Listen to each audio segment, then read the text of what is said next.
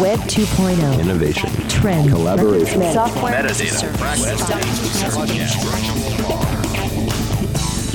Got the world turning as fast as it can? Hear how technology can help, legally speaking, with two of the top legal technology experts, authors, and lawyers, Dennis Kennedy and Tom Mile.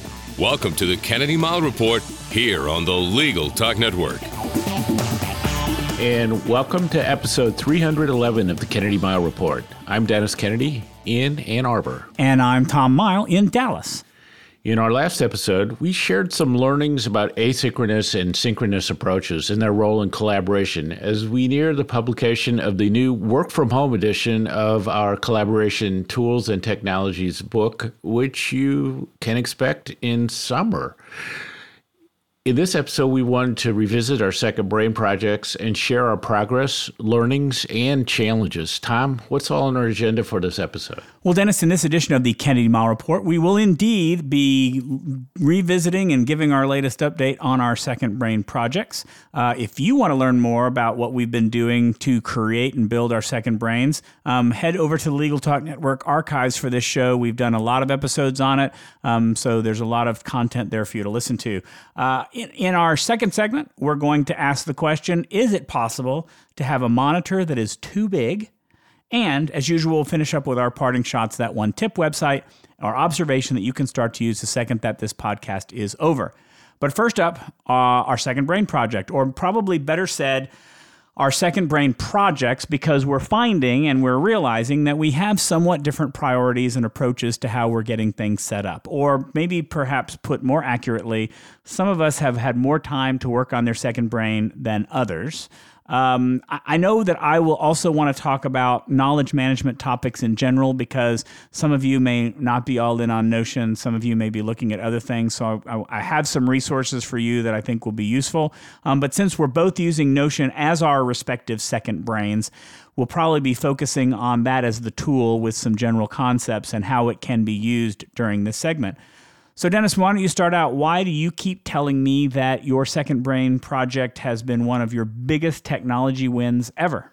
Well, because that's what I really think. It's really interesting. I mean, I like the fact that, you and I had this idea for the Second Brain project, and we started with a blank sheet of paper, basically, and we figured out what we needed, the job to be done, what tools we wanted to use. And, I'm a little bit surprised because, you see how personal this type of project is, that we landed on the same platform, which is Notion.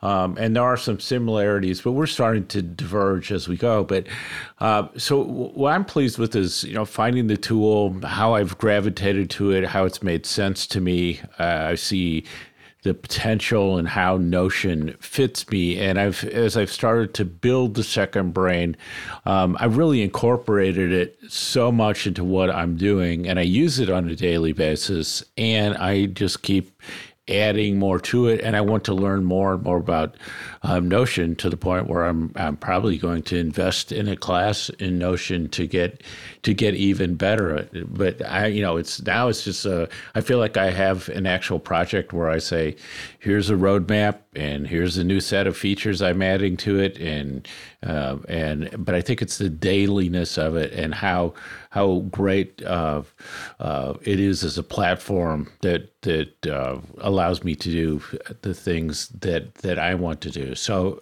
overall progress report, I'm like really pleased and continuing to make steady progress and looking forward to what's coming next. So I'm bullish on what I've done, and so I'll turn it over to you, Tom, because I think maybe I've gotten a little bit ahead of you in this race to the Second Brain. Well, before we talk about what I've done, I mean, talk about some of the things that you focused on initially that I can then bounce off kind of what I've been working on. So, once I got the whole concept of just simple databases with sort of these underlying basic data sets that then I pulled views of, what's called views in Notion. So I could say, I want to show these things and I want to sort them in this order and do these things. And then I was able to create things. So I have a dashboard where I see the stuff that's important to me that pulls from 4 underlying databases. I'm doing I have a daily reflections spot. I have a daily habit tracker. On certain projects, I've organized things into sprints and OKRs, and I have a reference notebook and a place that I keep notes to myself. So they're all in one place. And so I sort of, some of these things I like to do more with them, but I'm just like really, I think I have the right buckets and they work together in a way I want. And I think this dashboard notion of, linking to databases and pulling onto a dashboard screen has just been, really interesting and has kind of powered my progress. So I wanted you to mention that because I think that is one of the differences that we have. And I'll start by off the bat saying, I just haven't had time. It's something that I really want and have a whole list of the things that I want to do. I just haven't had time to do it. I've been working on some of it, but not to, I think, to the extent that you have. But here's where I think our difference of opinion lies. And maybe it's not a difference of opinion, but I think that as you have started to use Notion, either you are using it as more than a second brain, or your definition of second brain has changed since we started talking about it. Because of the things you mentioned, dashboard, daily reflections, daily habit tracker, sprints and OKRs, that's not what we talked about in our opening episodes as being what do you want to capture for a second brain. We talked about it being a knowledge vault, a place where we'd be able to capture all the notes and things that we took from the articles, the books we read, the podcasts that we listened to all of that stuff. And you are doing it more as what one of the people I listen to a lot of is August Bradley, who is a big Notion expert. He would call your life operating system, and he would say that that you are setting up different pillars of your life and the different pipelines that you plan to meet those pillars, and then you may have some vaults that contain information that connect to all of that, but it's not simply a place for the knowledge that you have that you want to keep. You're using it for more than that. I think I am going to use it for more than that also, but right now I'm still really focusing, because it's the area that I have the most comfort on, as building out my knowledge vault. So I have, and we've talked about in previous episodes, I've got a list of well over 200 books, articles, podcasts, tweet threads, things that have gotten into my knowledge vault because I've highlighted them using the Readwise app, the Readwise app. And I am now, what I've done is, I am creating areas on specific topics. So an area on artificial intelligence, an area on law practice management, an area on collaboration. And I am starting to link all of those notes to specific topics. So the idea being that once I've got all of that linking done, if I ever want to do an article on something or a blog post on something, or I want to get back to what have I captured about this particular issue, all I have to do is click to that area and it will show me all of the blog posts, all of the articles, all the book notes that I've got. So I'm pleased with the progress that I'm slowly making towards that, but I get the feeling that that's, to me, what I would consider to be the true second brain, and that what you're describing is more than that. Yeah. So I think that the life operating system notion is probably a good way of thinking about it. I mean, I don't think it's the perfect metaphor, but I think it's a good one. So I look and I say, as I get older, one thing I notice from people around me, including myself, is that you don't remember everything, and you're always, you want to put your hands on things that you think that and then also you're starting to look at checklists and other things like that. And so to me, it's like, if I can have this in one place, that's one piece of it. We haven't talked about the reference notebook because my reference notebook right now has hundreds of links and items, and I do that on that's done sort of automatically with the Save to Notion tool, and then it's captured. Right now, I haven't built it out in the way that you're talking about because I question whether I really want to tag things to certain topics, and we've talked about that in prior episodes. That's just sort of my approach, being a little bit different to yours. And I just use the search tool if I'm going to find things, because that's even with hundreds of items, that's a fairly small database to do a search on. My next step in that reference notebook is definitely going to be tagging. So I'm not going to organize things into like the folders that you're doing. I'll probably use tags for that, and then use multiple tagging on different things to make that helpful, and then do some excerpting and other things. And then I guess what I found that was interesting to me, and we've talked about this since we did the last podcast, is that I really have a hard time taking notes from things. And so for me, it's like I just have to be able to capture something in a way that I can go back to it, or just copy a chunk out of it, or, do something like that, because unless I force myself to do notes, I'm not good at that. And so that reference piece is that. So there's that sort of research reference piece. And then there's this other thing that says, here are, I'm doing some inspiration boards. I want to have like certain, the numbers, contacts, other, documents, those sorts of things that I might need to refer to all in one place as well. And they may stay in the reference notebook. They might go to something that's more like an archive, but I'm looking along those lines as too. So like I said, it's just become really diverse, because once I figured out the sort of simple database plus views, and then having kind of these central repositories that you pull out of, it's really just opened my eyes to the many things I can do. Well, so I think another I guess potential difference is I'm like you. I'm less good at taking notes than I used to be. I used to be better at taking notes, and now I'm better at just saving web pages or articles or just whole things. And I'm really coming around to the idea, and I'll talk about this a little bit more at the end, of the notion between the note taker and the note maker. Is that being a note taker is relative. I would argue that it's a simpler process than being a note maker. A note taker can be someone who just saves everything that they see, and they take they scribble down a quick note, put it in your reference file, and you've got it.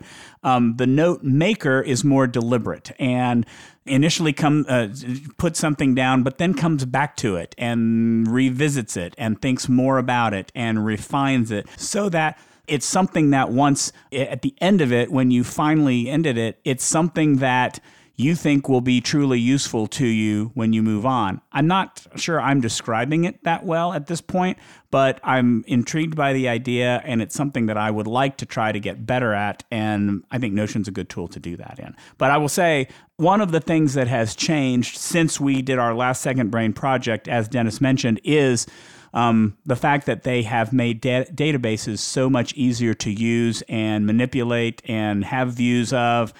It's just so much easier to do. And frankly, my big example, the thing that is easy for me is, and let's put aside for a moment questions of privacy and all sorts of stuff, but I'm using Notion to keep track of my healthcare. I want to be able to give my health history. I want to be able to know what happens, because up until the past couple of years, I really didn't keep good track of that information. And what I'm finding now, and this is actually more around my father than around me, is keeping track of prescriptions is terrible because we've got lots of prescriptions we may have over a lifetime, but we're only taking, a certain amount at the present moment. And so being able to have a full database of every drug that I've been prescribed for the last 6 or 7 years is great. And then I filter it to only what I'm taking right now, so that I just went to a new doctor's appointment this week. I printed out what I needed. I took it to them. I handed it in and said, here's what I'm taking. And boom, it was so simple. It just makes it really easy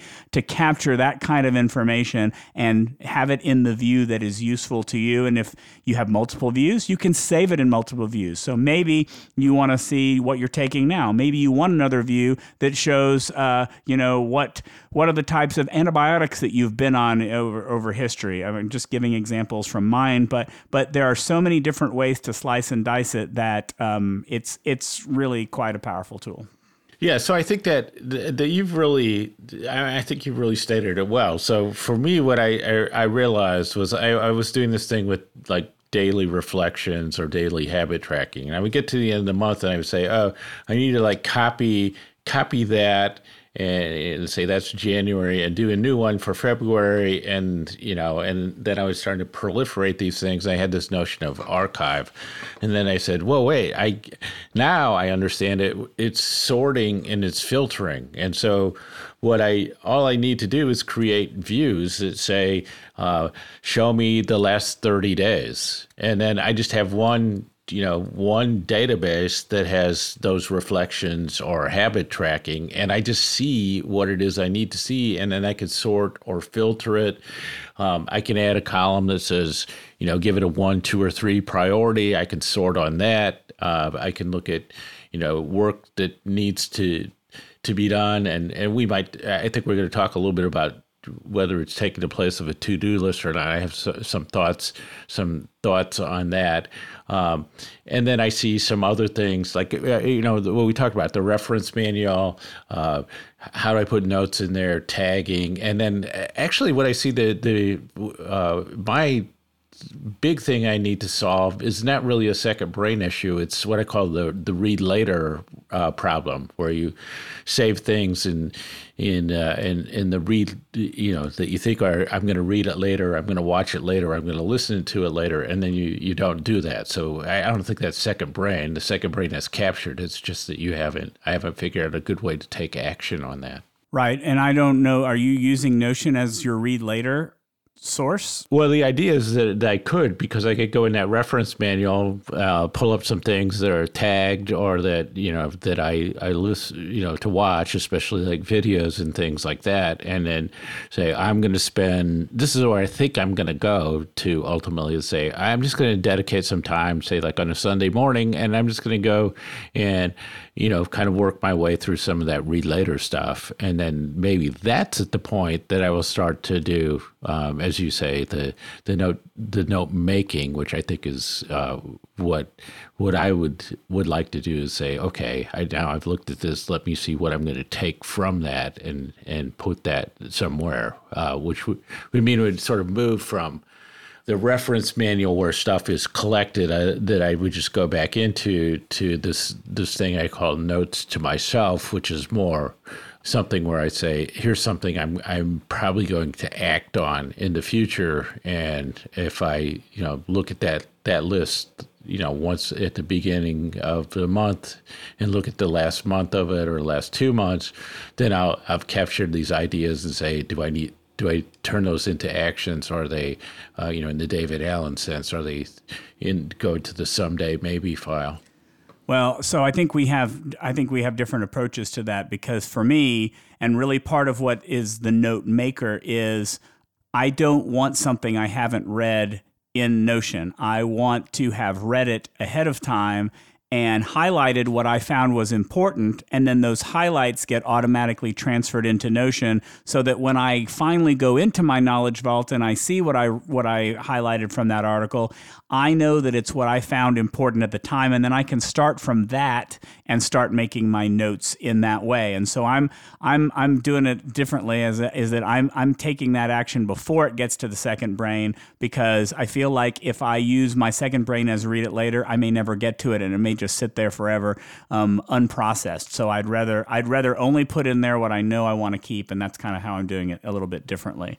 Yeah, I was going to say that's a great distinction to make, is that that you say, I want to process before it goes into second brain. I'm more comfortable saying the unprocessed stuff can go into second brain in one place, and then when I process it, it can move to something else. And I think that's the personal nature of second brain. And for our listeners, that, to me, those are the things that you need to think through. And it's important to realize that for us, what we found is that Notion can accommodate both those approaches. The one thing I've struggled a bit with, Tom, that I think you've been trying, and I sort of go back and I look, in my whole life, I've never done journaling, so it's like really hard to say I'm going to start it now. So even doing this daily habit tracker is a little bit difficult for me. But I think you've, either started to experiment with journaling or want to do some things on journaling. Well, it's funny that you mentioned that, because on the work to be done area of our script, I listed one bullet point, and that was journaling. And the reason for that is I have wanted to journal as well, and I haven't found the right platform to do it. I'm not sure that Notion is the platform for me that I like that way. It is not exactly what I want. To be honest, I was a big fan when I had my Mac of the Day One Journal. I think that's one of the best journal products out there, and there are others that are similar, but none of them meet my criteria for a good app, which is multi-platform. I want to be able to do it on my phone or on my computer or in a standalone app or on the web, and there just aren't a lot of journaling apps that do that. So I don't want to go down that rabbit hole there, because that's a little bit crazy. So I'm working on that. I may use Notion as my journal, but I like how some of these dedicated journal apps organize your entries, and Notion, you have to do it yourself, and I don't know that I trust myself to set it up the same way that some of these other apps have done it a little bit better. So I want to work towards wrapping up this segment. That's part of my work to be done. The other things that I want to work on, you mentioned earlier about task management. I don't want to use Notion as my task manager because I think it's just too much work. You're creating it yourself, where things like OmniFocused or Todoist make it so much easier. What I prefer to do is find a way to connect Notion to Todoist, so that if I have a task in a project, then it will automatically populate in Todoist. And now with the API, I think that's possible. I just haven't explored it yet, but that's really what I'd prefer to do, because I'm comfortable using Todoist as my task manager. I'd love to be able to do that. The other thing that I'm working on is I'm working on review templates. So I have basic outlines for templates for a daily review, a weekly review, maybe a monthly review, an annual review. I'm creating a template for my Dennis Kennedy personal quarterly offsite review, but I want to be able to use that review process to connect everything together, to say, here are the projects I worked on over this period of time.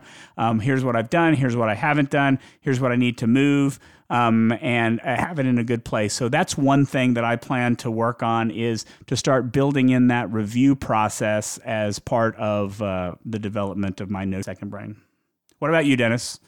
Yeah, I mean, I think I want to go back to this notion of the task list, and doing that separately. And so I've been thinking, I reread the checklist manifesto, which was actually a quite a bit less impressive to me on this time through than the first time I read it. But I'm intrigued by the whole notion of checklists and of breaking projects into actions, which I think we've talked about before. And so what I see is if I'm doing a checklist or I'm breaking a project into a set of actions, then the task list component, at least on a daily or short-term basis, is actually might be a little different. And I kind of prefer to use the second brain to say, here are the steps and here are the checklists and track those, and to have the actual to-dos, like call somebody, do whatever, those things separately. So I'm still struggling with that because you do have the sense that you're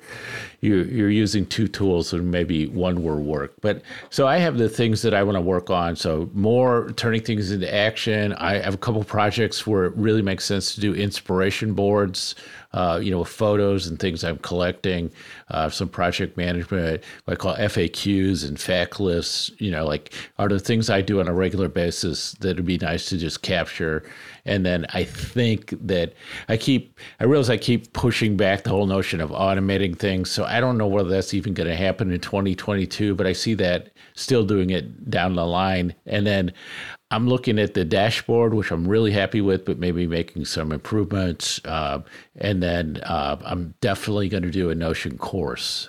So I don't know what you're up to on that, but it probably makes sense time to kind of go toward the end of the segment by talking, making recommendations for people who want to get started on their second brain project. Yeah, well, I will say I did take a Notion course, and what I have not taken full advantage of, but what I'm really going to like is the fact that it also offers a community of people who are also using Notion, mentors who can help, people who can provide advice. I plan to start using that and taking full advantage of it when I'm really working on it. So if that's ever of interest, there's several different courses out there to choose from. But if you don't want to take a course, if you want to learn other things, the recommendation I'm going to make is to visit something called the Second Brain Summit. This was held a couple of weeks ago, and there was a little bit of the promotional nature to it to try to sell another course on building a second brain. But what I liked about it was there were different sessions on different types of second brains, because we've been going on and on and on about Notion, but there's a lot of other tools that can be used. So there's a session on Notion, there's a session on Evernote, there's one on using OneNote, there's a session on Read It Later apps, there's one on using the networked thinking apps like Obsidian, like Roam Research, and I think that's a great place to start to get a lay of the land of the different options that you have and how you might create a second brain using one of these tools. They're all for free on YouTube. I've put a link in the show notes. Dennis, I think you're going to recommend kind of just generally looking for Notion things on YouTube. Anything more you want to add? Well, there were a couple of things. I would say that when you're doing your research and with the Second Brain Summit, I think people went into like too many details and sharing like how you could do this cool programming and stuff. And I think and I was talking to somebody who was watching that video the same time I was, and they were just getting lost. And so I think that if you look at that and say, like, I just want to understand what they've accomplished and what it's doing for them and not worry about the how as you watch it, I think that will be more useful. And then just kind of sift through YouTube and say, what is it that I want to do? And look for the basic introductions and say, this is too technical. This is this. I like this person, don't like this person. Just find somebody you like who can explain it simply. And I think the whole thing will make sense, but I think you want to find the right video to watch. And if you feel overwhelmed by something, then I'd just switch and try something and see if there's something that's a little simpler or speaks to you a little better. All right. Before we wrap it up, any last words? I mean, I think we've got our marching orders on where we're headed. We'll probably come back in a couple of months and do another update episode. But anything to take us out, Dennis? No, I mean, I think that I just find that if Notion works for you, that the second brain approach, because there's so many different things you can start with it and you can see benefits right away. And it's something that you can use. Like I said, for me, the key is it's something you can use on a daily basis. I think it's the type of project where you can kind of see results and stick with it and really grow with it. So if you're looking for something to do in technology that also just helps you in your daily life, as we all have so much, going on all the time, this is a great project, and it makes more sense than, trying to figure out how to do pivot tables or something that you might only use like once or twice a year. Agreed. All right. Before we move on to our next segment, let's take a quick break for a message from our sponsors. Be the best resource you can for your Spanish-speaking clients with the Spanish Group's legal translation service. Experienced translators ensure accurate translation of your documents with same-day delivery. Confidentiality is ensured, and the Spanish Group guarantees acceptance for certified translations. All that, and their rates are competitive. If you need other languages, the Spanish Group translates in over 140 languages. Mention Legal Talk 20 when you request your quote for 20% off your first translation. Visit thespanishgroup.org. Delegate out those tasks that take up your time. Staffy can help you with your legal, administrative, marketing, and even client-facing workload. Hiring Staffy's top-notch bilingual virtual staff means Staffy does the recruiting, hiring, and training for you. Then, if you need a change, Staffy handles it. You get to concentrate on your strategic work. Schedule a free consultation at staffy.cc. That's STAFI.cc and get $500 off with code HAPPY24. It can be frustrating to wade through the malpractice insurance application process, but you know you need to protect your firm. ALPS designed their application to be flexible, easy, and 100% online. Fill it out, review your quote, accept, and pay in as little as 10 minutes. ALPS is the nation's largest direct writer of lawyers' malpractice insurance, and they are endorsed by more bar associations than any other carrier, so they understand law firms. They also know how valuable your time is, and that's why they make legal malpractice insurance easy. Visit alpsinsurance.com to learn more. That's ALPSinsurance.com. Filing court documents, serving legal papers, collecting electronic signatures, all critical parts of the litigation process, yet ones that are time-consuming and error-prone. But what if you could do more straight from your case or document management software? InfoTrack automates data entry, document selection, tracking, and information syncing across all these core tasks and more by integrating with your core systems like Clio, Smokeball, Leap, MyCase, and others. Spend more time on substantive legal work and less time on busy work. Learn how simple it can be at infotrack.com/simple.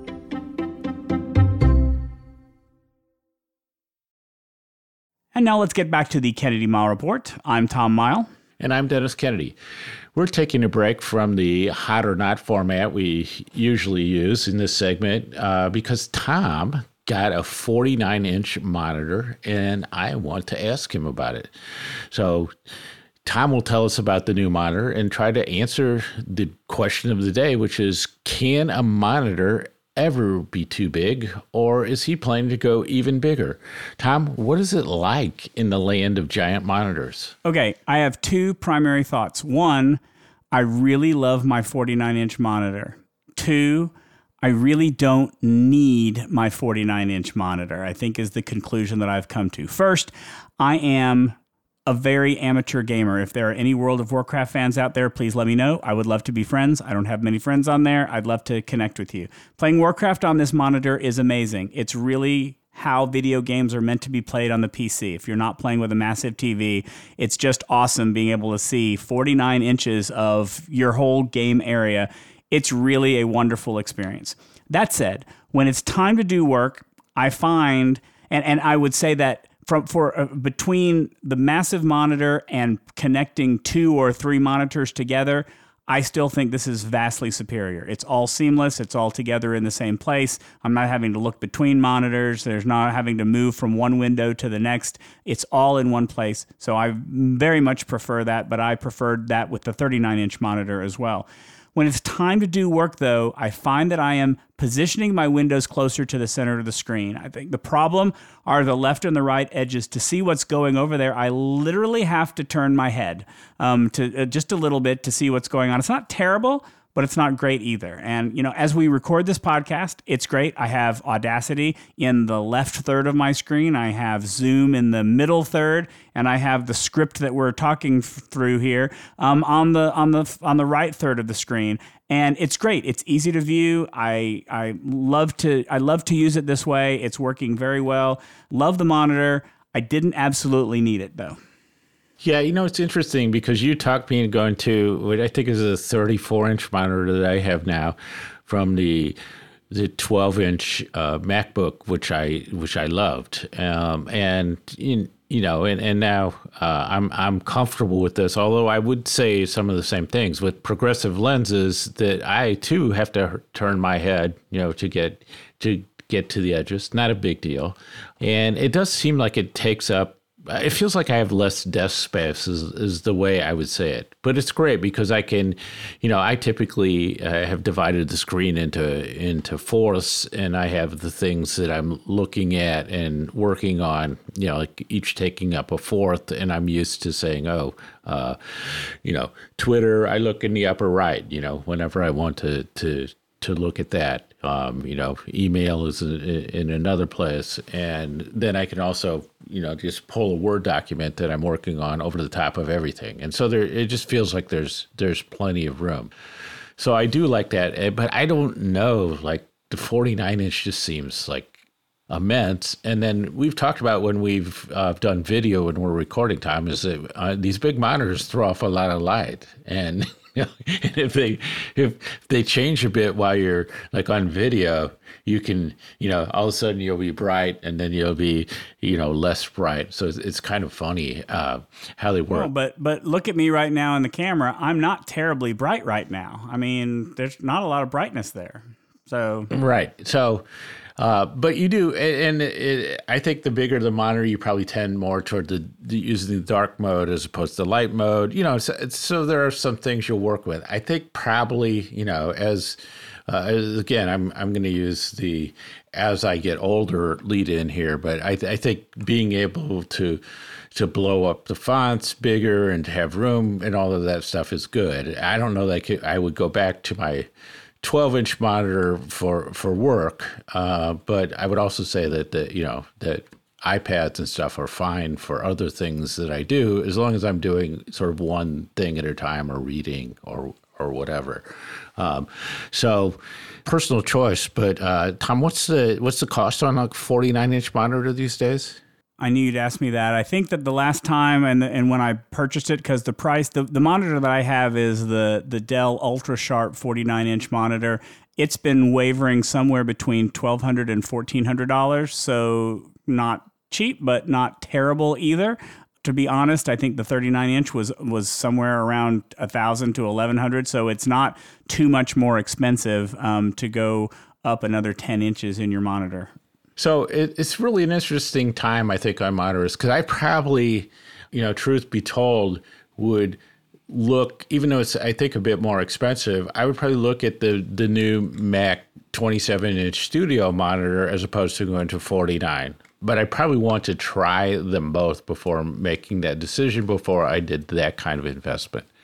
Now it's time for our parting shots, that one tip, website, or observation you can use the second this podcast ends. Tom, take it away. Okay, for my parting shot, I have a public service announcement, and that is, for the love of all that's holy, do not use the autofit feature on PowerPoint.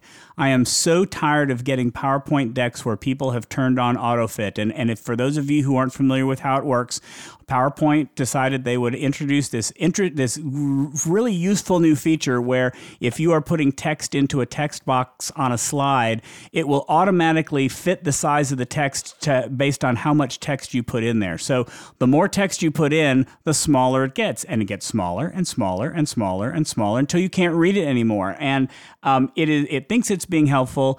It's not. I've included a link in the show notes on ways to disable this. Just disable it and learn how to format the text boxes yourself. You will thank me. You will thank everyone.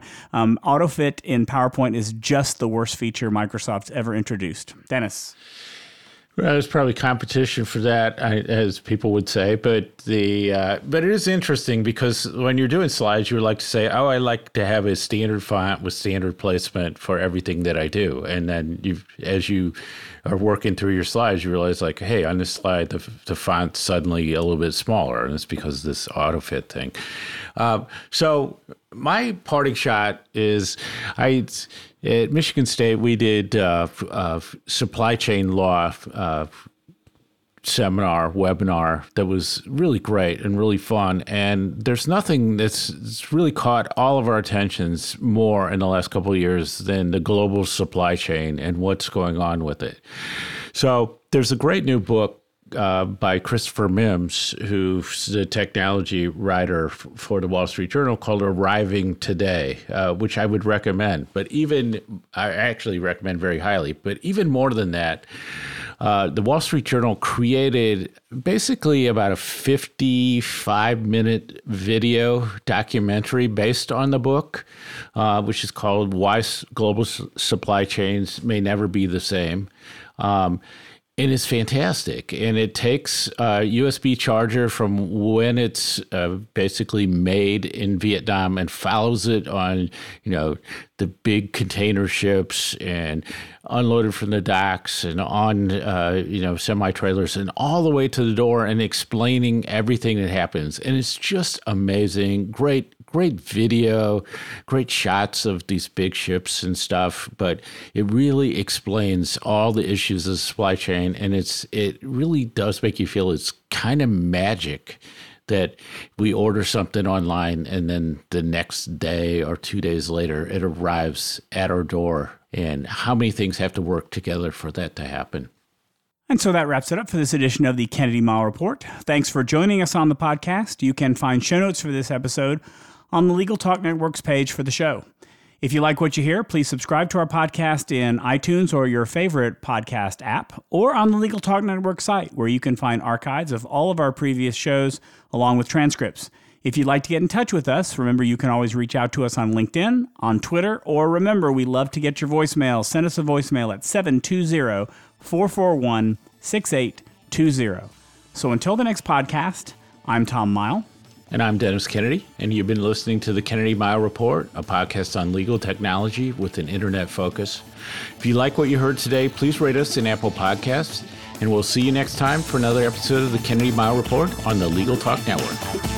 Thanks for listening to the Kennedy Mile Report. Check out Dennis and Tom's book, The Lawyer's Guide to Collaboration Tools and Technologies, Smart Ways to Work Together, from ABA Books or Amazon. And join us every other week for another edition of the Kennedy Mile Report, only on the Legal Talk Network.